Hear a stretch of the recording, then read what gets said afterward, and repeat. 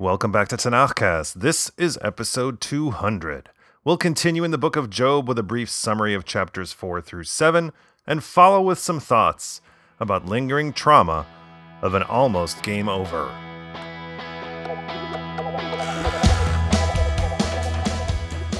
And so, with the frame story out of the way and the opening salvo of the poetic debate about evil in a good world delivered by Eov, chapter 4 begins with the reply of Eov's friends, who came from far and wide to console him in his wretchedness. Eliphaz the Temanite, I guess, like all friends, wavers between two powerful urges in that moment.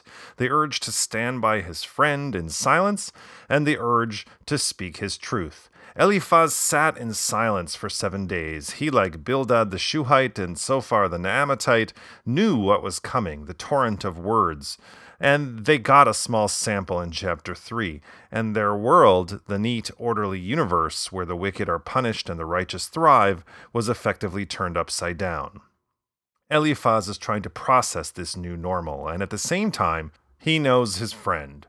So he begins by acknowledging that what's about to come might not be accepted. Quote, "If speech were tried against you, could you stand it?"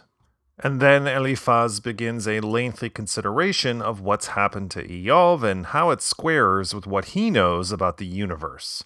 In other words, he's all about denial. Quote, "Recall, pray, what innocent man has died, and where were the upright demolished?" Later, he wonders aloud, quote, "Can a mortal be cleared before God? Can a man be made pure by his maker?" This certainty about how humans are filled with flaws is a certainty he acquired from his spirit that visited him while he slept, one that pits against Eov's certainty about his blamelessness. And in chapter 5, Eliphaz breaks it down for Eov with some practical advice. Quote, "Call out, pray, will any answer you? And to whom of the angels will you turn? For anger kills a fool, and the simple envy slays." Eliphaz assures Eov that God will answer. It's what he would do if he was in Eov's predicament. And furthermore, quote, "Why, happy the man whom God corrects. Shaddai's reproof do not spurn. Consider yourself lucky, quote, for he causes pain and binds the wound. He deals blows, but his hands will heal. In 6 straits he will save you, and in 7 harm will not touch you." Eov delivers his response to Eliphaz in chapters 6 and 7, beginning with an up-close and personal introduction to his suffering. Quote, "Could my anguish but be weighed, and my disaster on the scales be borne, they would be heavier now than the sand of the sea. Thus my words are choked back, for Shaddai's arrows are in me, their venom my spirit drinks." If Eov's physical and emotional pain are not enough, now he has to contend with the feelings of abandonment and betrayal from his friends. Quote, "The blighted man's friend owes him kindness, though the fear of Shaddai he forsake. My brothers betrayed like a wadi, like the channel of brooks that run dry. They are dark from the ice, snow heaped on them. When they warm, they are gone. In the heat, they melt from their place."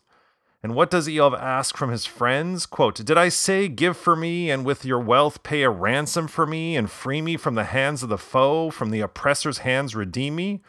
What he wants is to be heard, to have his words considered and his claims taken seriously without prejudice. Chapter 7 continues with Eov's response to Eliphaz, but he is addressing a bigger and loftier audience, reminding everyone how fleeting human life is and filled with tribulation. Quote, "Does not man have fixed service on earth, and like a hired worker his days? Like a slave he pants for shade, like a hired worker he waits for his pay." But it's not enough that Eov's life is worth nothing. Quote, "My days are swifter than the weaver's shuttle. They snap off without any hope." Eov is also convinced that his life is forfeit in the hands of pursuers and persecutors. Quote, "Am I Yam, or am I the sea beast, that you should put a watch upon me? When I thought my couch would console me, that my bed would bear my lament, you panicked me in dreams, and in visions you struck me with terror." Recall that God subdued Yam and the sea beast during the early movements of the symphony of creation, quelling those forces of chaos to create the world. Was Eov a similar danger to the universal order? Eov wonders aloud about the offense he supposedly perpetrated and how serious it was that it would require such a disproportionate response, and most importantly, quote, And why do you not pardon my crime and let my sin pass away? For soon I shall lie in the dust. You will seek me, and I shall be gone.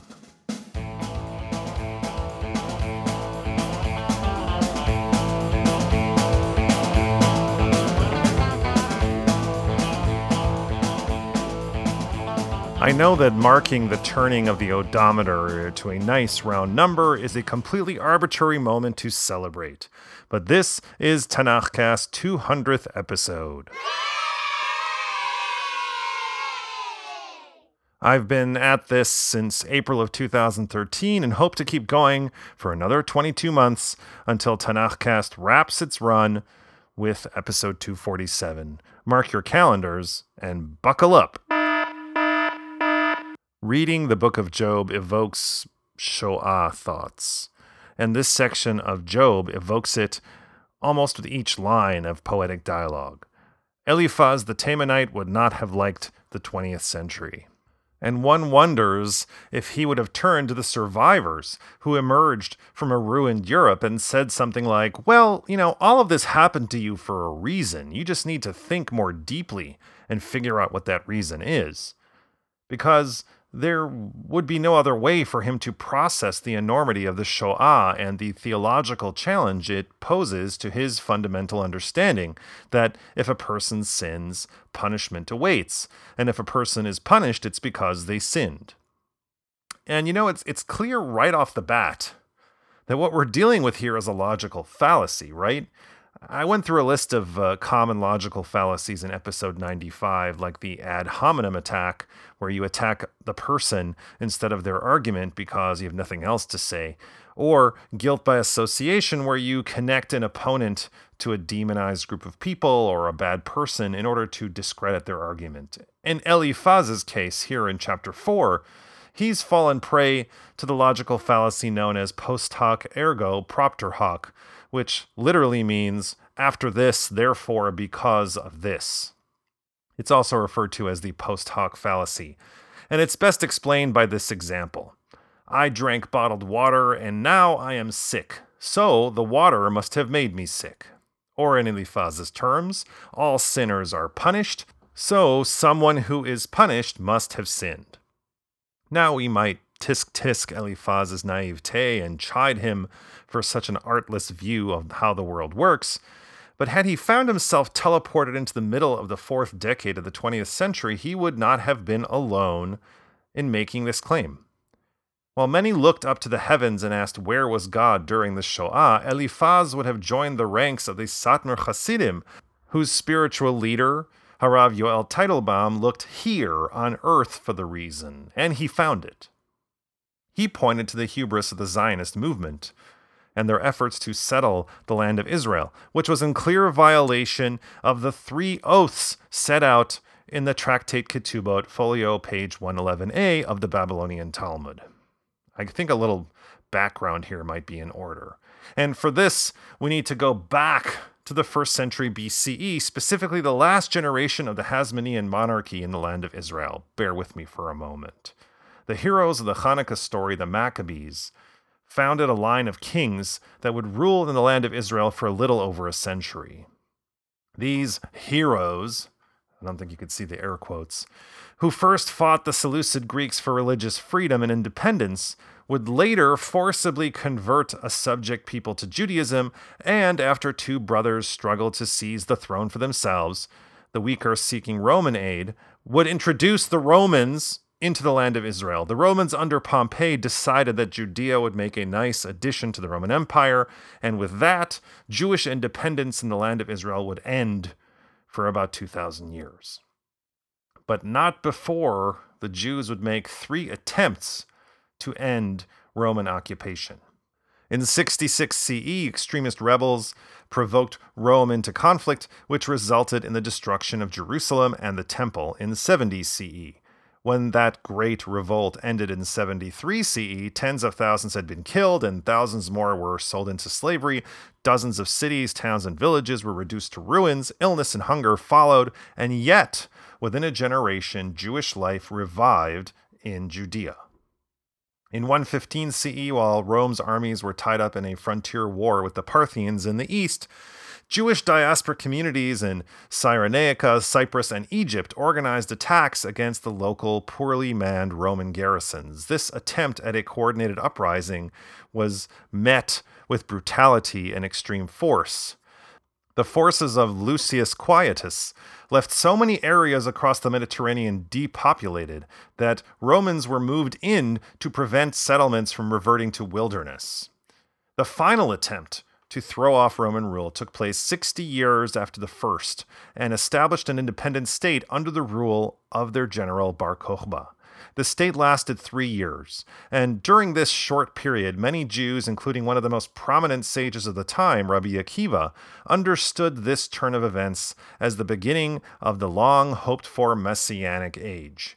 Rabbi Akiva regarded Bar Kokhba as the Messiah.